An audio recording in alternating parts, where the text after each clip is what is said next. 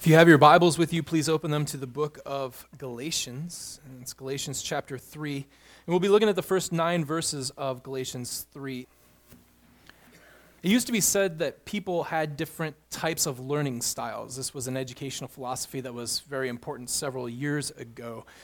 And these visual styles would be that you learned by visual means, so it was always good to provide pictures for people to learn from, or that you learn through oral or hearing, that you learn through physical means or logical means or some other form of learning style. It seems as though that is actually not true. The more studies they've done it, the more that they found that that's really not true. But there is one type of learning that seems to be universal for everybody, and that is experiential learning. You learn best how to do things by doing them. You can learn how to fix and repair a car or a computer by reading a book about it, but it's a much better way to learn by actually getting your hands dirty doing those things. And this works even for more mental tasks. The best way to learn math is to do math. The best way to learn science is to do science. The best way to learn how to write is to write. Some things can only be learned by experience. I remember my father telling me when I was young how much he loved me, and I would say, I love you too, Dad, primarily just to get away from him. But he said, it'll be different when you have kids. And I know more about what my father meant when he said he loves me now because I have children, and it is indeed different than I expected it would be. Some things can only be gained by experience. Paul, as we have mentioned last week, begins his argument for the gospel without circumcision by looking at the Galatians' experience of the Spirit. And he argues here that the Galatians' experience of the Spirit should have taught them all they needed to know, that they shouldn't need to turn to circumcision because they have experienced the Spirit. They shouldn't have to think that they need to be part and parcel of the people of God through any other means but through faith in Christ, because it is through faith in Christ that they gained the Spirit. So the question becomes for us, what can we then learn from the experience of the Galatians, what the Galatians had gone through and what the Galatians did go through? To do that, we will turn to Galatians 3. Begin reading with me in verse 1. O foolish Galatians, who has bewitched you? It was before your eyes that Jesus Christ was publicly portrayed as crucified. Let me ask you only this. Did you receive the Spirit by works of the law or by hearing with faith? Are you so foolish? Having begun by the Spirit, are you now being perfected by the flesh? Did you suffer so many things in vain, if indeed it was in vain? Does he who supplies the Spirit to you and work miracles among you do so by works of the law or by hearing with faith, just as Abraham believed God and it was counted to him as righteousness? Know then that it is those of faith who are the sons of Abraham. And the Scripture, foreseeing that God would justify the Gentiles by faith, preached the gospel beforehand to Abraham, saying, in you all the nations are blessed. So then, those who are of faith are blessed, along with Abraham, the man of faith. This is the word of our God. The first thing we learn here is a little bit odd. We learn that we are not just experiencing salvation through the gospel by faith, but we also will always experience demons. There is an experiencing of demons here. Paul begins by saying, listen, I have vividly portrayed the gospel. I publicly portrayed the gospel, the crucifixion of Christ to you. This doesn't mean that he acted it out, and it doesn't mean that he just made it very clear to the public that Christ was crucified. It doesn't just mean a public notice, but it means that he vividly portrayed it. The only way that we would really be able to understand that is to think that what he did was actually explain the importance and the meaning and the significance of the crucifixion to the Galatians when he showed up. This is the job of all preaching. It is to explain what has happened and its significance. It's not enough for Paul to show up and say, hey, Jesus Christ was crucified. Believe in him. That carries no meaning, especially for Greek people who would have known of Roman crucifixion. Why trust in this man who was crucified? So when we read something like in 1 Corinthians 2, 1 and 2, when Paul writes, "When I came to you, brothers, when I came to Corinth, I did not come proclaiming to you the testimony of God with lofty speech or wisdom, for I decided to know nothing among you except Jesus Christ and him crucified." This doesn't mean that he just showed up and said, "Christ has been crucified." It does mean that the point of him showing up and speaking to them at all was to publicly proclaim that not only was Christ crucified, but that crucifixion matters for you. And so, there is significance to this. He expounds on the significance of this. The cross has a number of different significances. First, we know from Scripture and from others that it is meant to be an example for us, a moral example for us to follow, a subjective example for us to live out. For instance, 1 Peter 2, 20 through 25 says, "For what credit is it if, when you sin and are beaten for it, you endure? But if, when you do good and suffer for it, you endure, this is a gracious thing in the sight of God.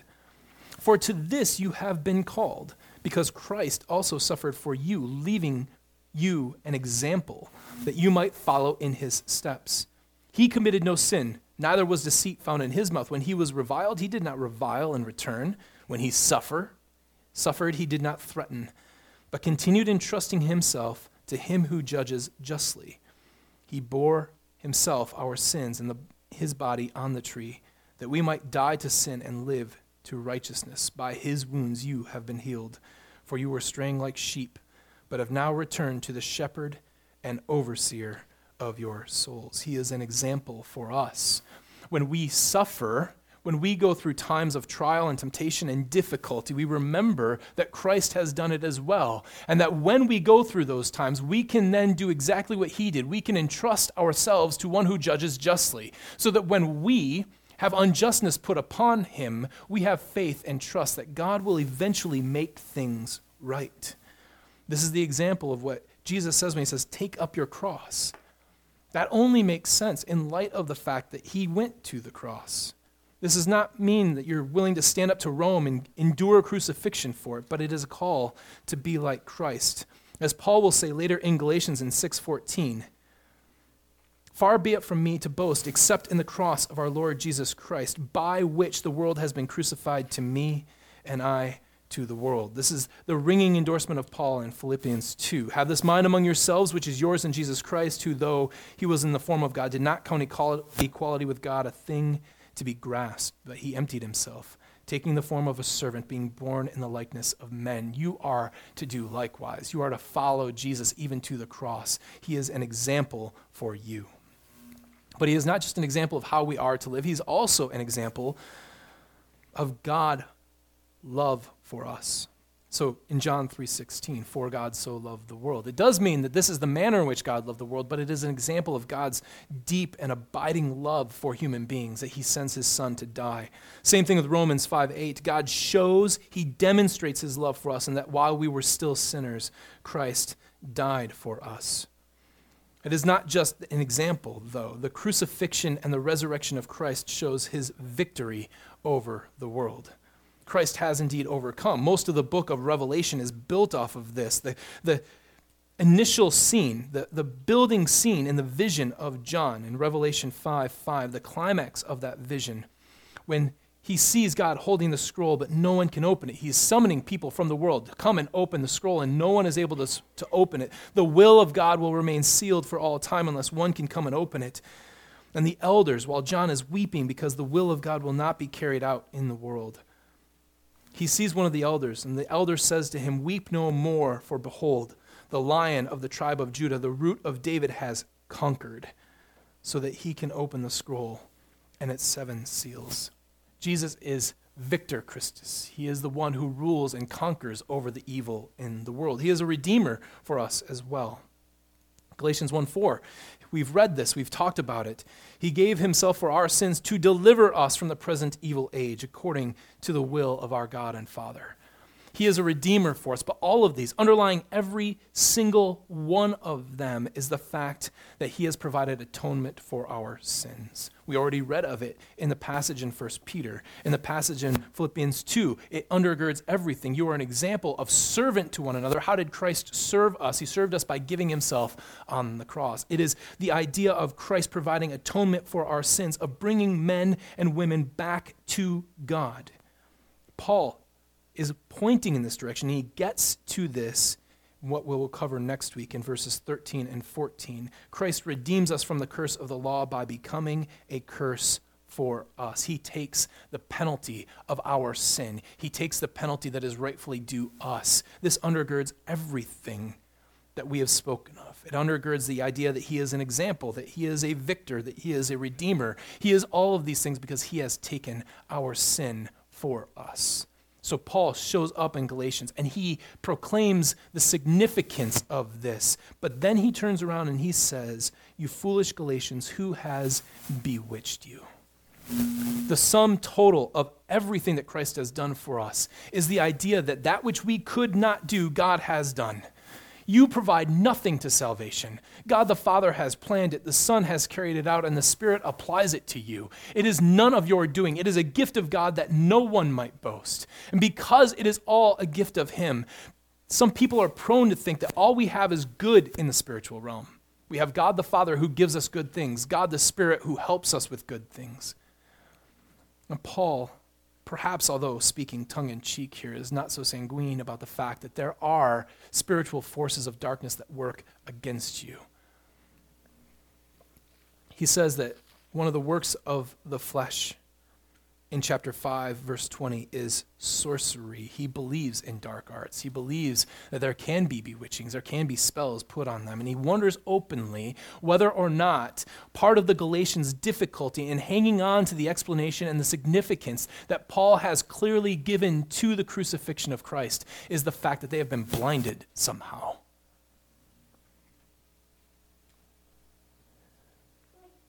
There are difficulties in this world. You will be prone to them. There is an enemy of the people of God who roams around like a lion seeking to do all of the hurt and harm that he can. Perhaps that downfall will be moral, and he tries to bring you temptations that you cannot avoid. He tries to bring you temptations that you will be ensnared by. And in some cases, certainly here in Galatians 3, that temptation is nothing more than unbelief. Does Christ provide everything you need to not only be counted as a person of God, but to atone for your sin, to make you right and holy and righteous before God? This bewitching, the spell that has been placed on the Galatians, is one that comes from nothing more than Satan. So we pray for one another. Pray for your brothers and sisters in Christ. We don't think that Satan is there and that we can just avoid him by going through our everyday lives, but you need prayer. You are not stronger than him, although there is one who is in you who is. So pray. Ask God for help and assistance that you might not fall either into moral temptation or unbelief, that you might hold fast to the cross of Jesus Christ, that you would put on the armor of God. Listen to what Paul says in Ephesians 6. Finally, be strong in the Lord and in the strength of his might. Put on the whole armor of God, that you may be able to stand against the schemes of the devil. For we do not wrestle against flesh and blood. Your enemy is not the people of the world. It isn't political power in the world. Your enemy is one who wields strength behind the world. It is one who will bring temptation and who will bring doubt to you, that you may be able to stand against the schemes of the devil. For we do not wrestle against flesh and blood, but against rulers and against the authorities, against cosmic powers over this present darkness, against the spiritual forces of evil in the heavenly places. Therefore, take up the whole armor of God, that you may be able to withstand the evil day, and having done all, to stand firm. There is spiritual depravity out there, and it's not just in human beings. There are demons that want your ill. You must pray not only for yourself, but for others as well. Secondly, he appeals to their blindness by this fact, but he also appeals to the Spirit. There is an experiencing of the Spirit. There is an experiencing of the Spirit. We talked about this last week, but we do need to summarize here. First, the issue in Galatia was over the acceptance of circumcision for the marker of the people of God.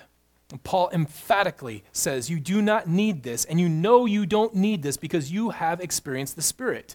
How did you get the Spirit? How did you get the definitive marker of the people of God? Did you get it by doing works of the law, or did you get it by believing what was told to you?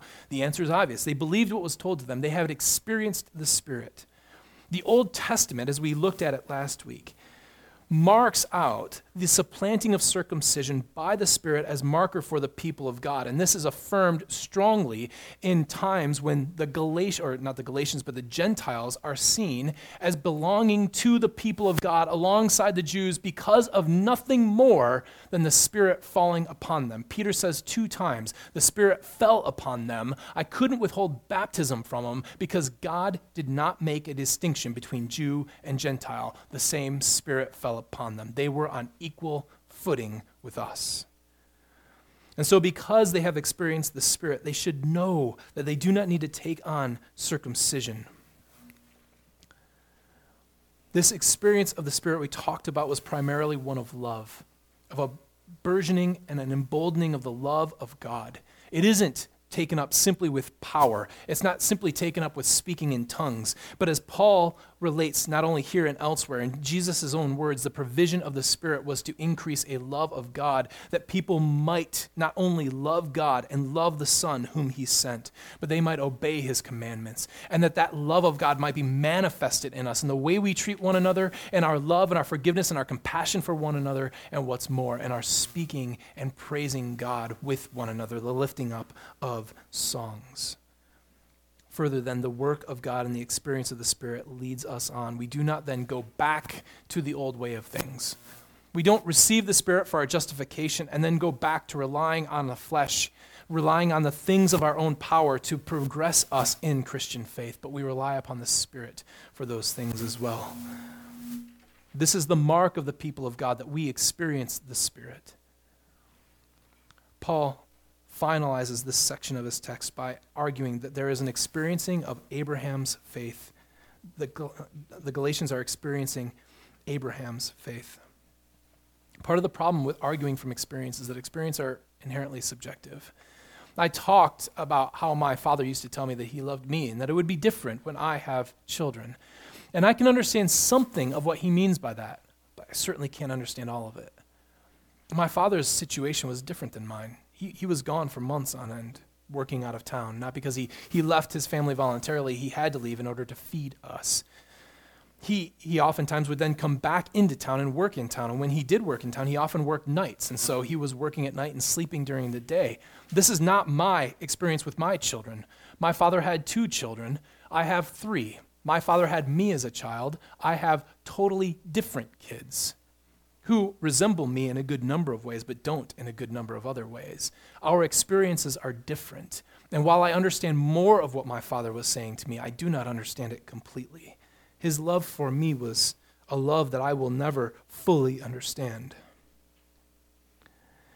And although that is so, Paul does note that the experience of the Spirit and how they obtain the Spirit, there is a consistency in it in biblical thought. There is something that can be shown to be sort of consistent, a thread that runs throughout Scripture that is part and parcel of this experience of the Spirit, although many folks in the Old Testament that we would consider saints never experienced the Spirit the way the Galatians did. And that experience is nothing more than faith. It's faith that he lists as the common link. Notice what he says here, just as. He says, the faith that you have is analogous to what Abraham had. Abraham believed God, and it was credited to him as righteousness.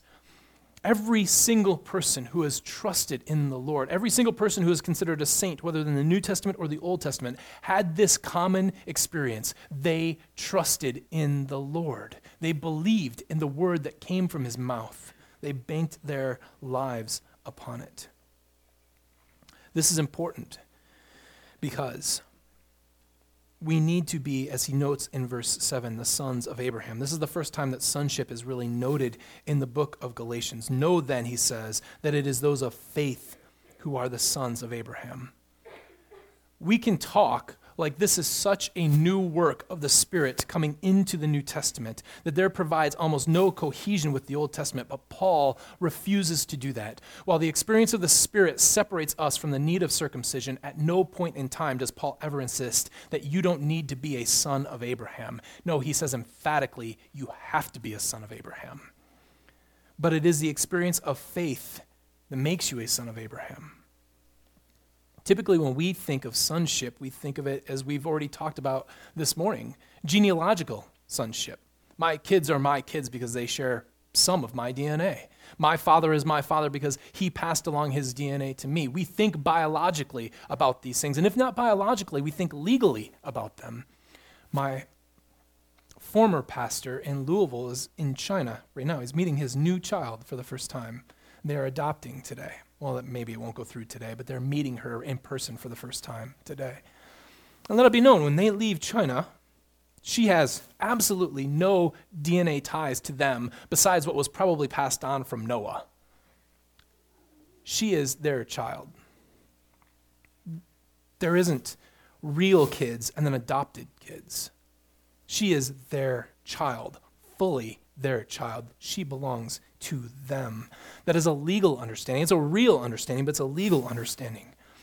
But Scripture often talks about a third type of parenting, a third type of sonship, a third type of being a child of someone, and that is a childhood of resemblance. I am not just my father because, or like my father, and I'm not my father's son simply because I come from his genes, nor simply because legally he's on my birth certificate and listed as my father. I am my father's son because I act, a number of good ways and a number of bad ways, a lot like my father. This is the way things are, and much more so back in the first century than they are now. Jesus was a carpenter, a worker of wood. Why? Because that's what his dad did. People didn't have upward mobility. You didn't get sent away to school to learn a different trade. You learned a trade at Papa's knee. That was part of what life was like. You were your father's son, not because you were related to him genealogically, but because you did what he did. You looked like he looked. You acted like he acted. It was very much an apple doesn't fall far from the tree society. This is true in a number of important ways for us. Listen to how Jesus speaks of his own relationship to his Father in John chapter 5. This was why the Jews were seeking all the more to kill him, because not only was he breaking the Sabbath, he had just healed the man who was blind on the Sabbath, or lame, but he was even calling God his own Father, making himself equal with God. So he healed somebody on the Sabbath, and you should note when he does this through the Gospels, he always does this for non-essential matters. It's beautiful. He is poking the bear as much as he can. So this guy comes in with a lame hand. That can wait till Sunday, but Jesus does it today. There were probably other issues in towns that he was staying in that could have been done on Friday, but he doesn't do it, and he waits until the Sabbath to do it. And so he is healing on the Sabbath. He's calling God his Father on the Sabbath, and the Jews realize what this means. He's making himself equal with God. Listen to how Jesus backs this up. So Jesus said to them, "Truly, truly, I say to you, the Son can do nothing of his own accord, but only what he sees the Father doing." You know what that language is taken from? That is not some sort of philosophical language for how Jesus has this vision of God healing people in heaven, and then he can heal people all of a sudden. He's talking about, this is what fathers do. I learned how to make a table because I saw my father do it, and I did it. He's telling you that this is the same relationship. The father-son relationships that you have when you teach your son something or you teach your daughter something, those kinds of relationships, they learn from you by watching you do it. Jesus says this is the same relationship that I have with my Father. It's how you know that I am my Father's son. I do the very things that he does. I have seen my Father work this way, and therefore I can work this way. For the Father loves the Son and shows him all that he himself is doing. And greater works than these he will show him, so that you will marvel. For as the Father raises the dead and gives them life, so also the Son gives life to whom he will. Jesus then, a passage directly after the one that Pastor Doug read this morning, in John 8, turns around and says the exact same thing to the Pharisees who have charged his mother with sexual immorality. They answered him, Abraham is our father. Just as Paul has said, Abraham, you are sons of his by faith. They answered him, Abraham is our father. Jesus said to them, if Abraham were your father, you would be doing the works that Abraham did. That's what sons do. They act like their fathers. But now you seek to kill me, a man who has told you the truth that I heard from God. This is not what Abraham did. You are doing the works of your father. And they said to him, we were not born of sexual immorality. We have one father, even God. And Jesus said to them, if God were your father, you would love me, for I came from God, and I am here. I came not of my own accord, but he sent me. Why do you not understand what I say?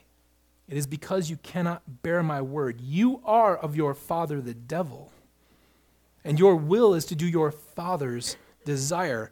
He was a murderer from the beginning and does not stand in the truth because there is no truth in him. When he lies, he speaks out of his own character, for he is a liar and a father of lies. Why do you seek to kill me, he says, because your dad was a murderer before you. You are acting like your father does. And what Paul is saying here is those who are true sons of Abraham are not sons of Abraham simply because they've come from his loins, simply because they carry a remnant of DNA passed over 1,000 years. It says you are sons of him because you did what your father does. Abraham believed. It was the mark of his life. He goes on to say, Scriptures foresaw that God was going to justify the Gentiles by faith when it said, in you shall all the nations be blessed. Scripture foresaw that the justification would be by faith and not by the law because it was in Abraham. Abraham who had no experience of the law. Abraham who only knew trust and belief in God, in what God had said and the promises that God had said. And so, because of that, it is those who resemble Abraham, who are true sons of Abraham, who walk like he walked and did what he did, that is, believe. That is the very nascent form of the gospel. It is not a full gospel, but it is the gospel all the same. We are in Abraham by doing what he does. He believes. His whole life is marked out by faith. As our scripture says, ending in verse 9, he is the man of faith. You are sons and daughters of Abraham, not because you carry a mark in your body, not because that mark is either external in circumcision or internal in terms of DNA. You are a son or a daughter of Abraham because you do what he did. You believed. That experience of belief is then matched by the provision of the Spirit. The work of the Scripture marks out that the provision of the Spirit will put a seal upon you as God's own people. If you live like Abraham, believing in what God has done and said, you will be saved, justified. Satan will no longer have any claim over you. The Spirit will empower you to resist him, enlighten you to know God, and enlist you in the mission of God. We don't need circumcision precisely because we are children of Abraham. We don't need circumcision precisely because we have what Abraham had, and that is faith and a righteousness provided to us through faith, sealed by the provision of the Spirit.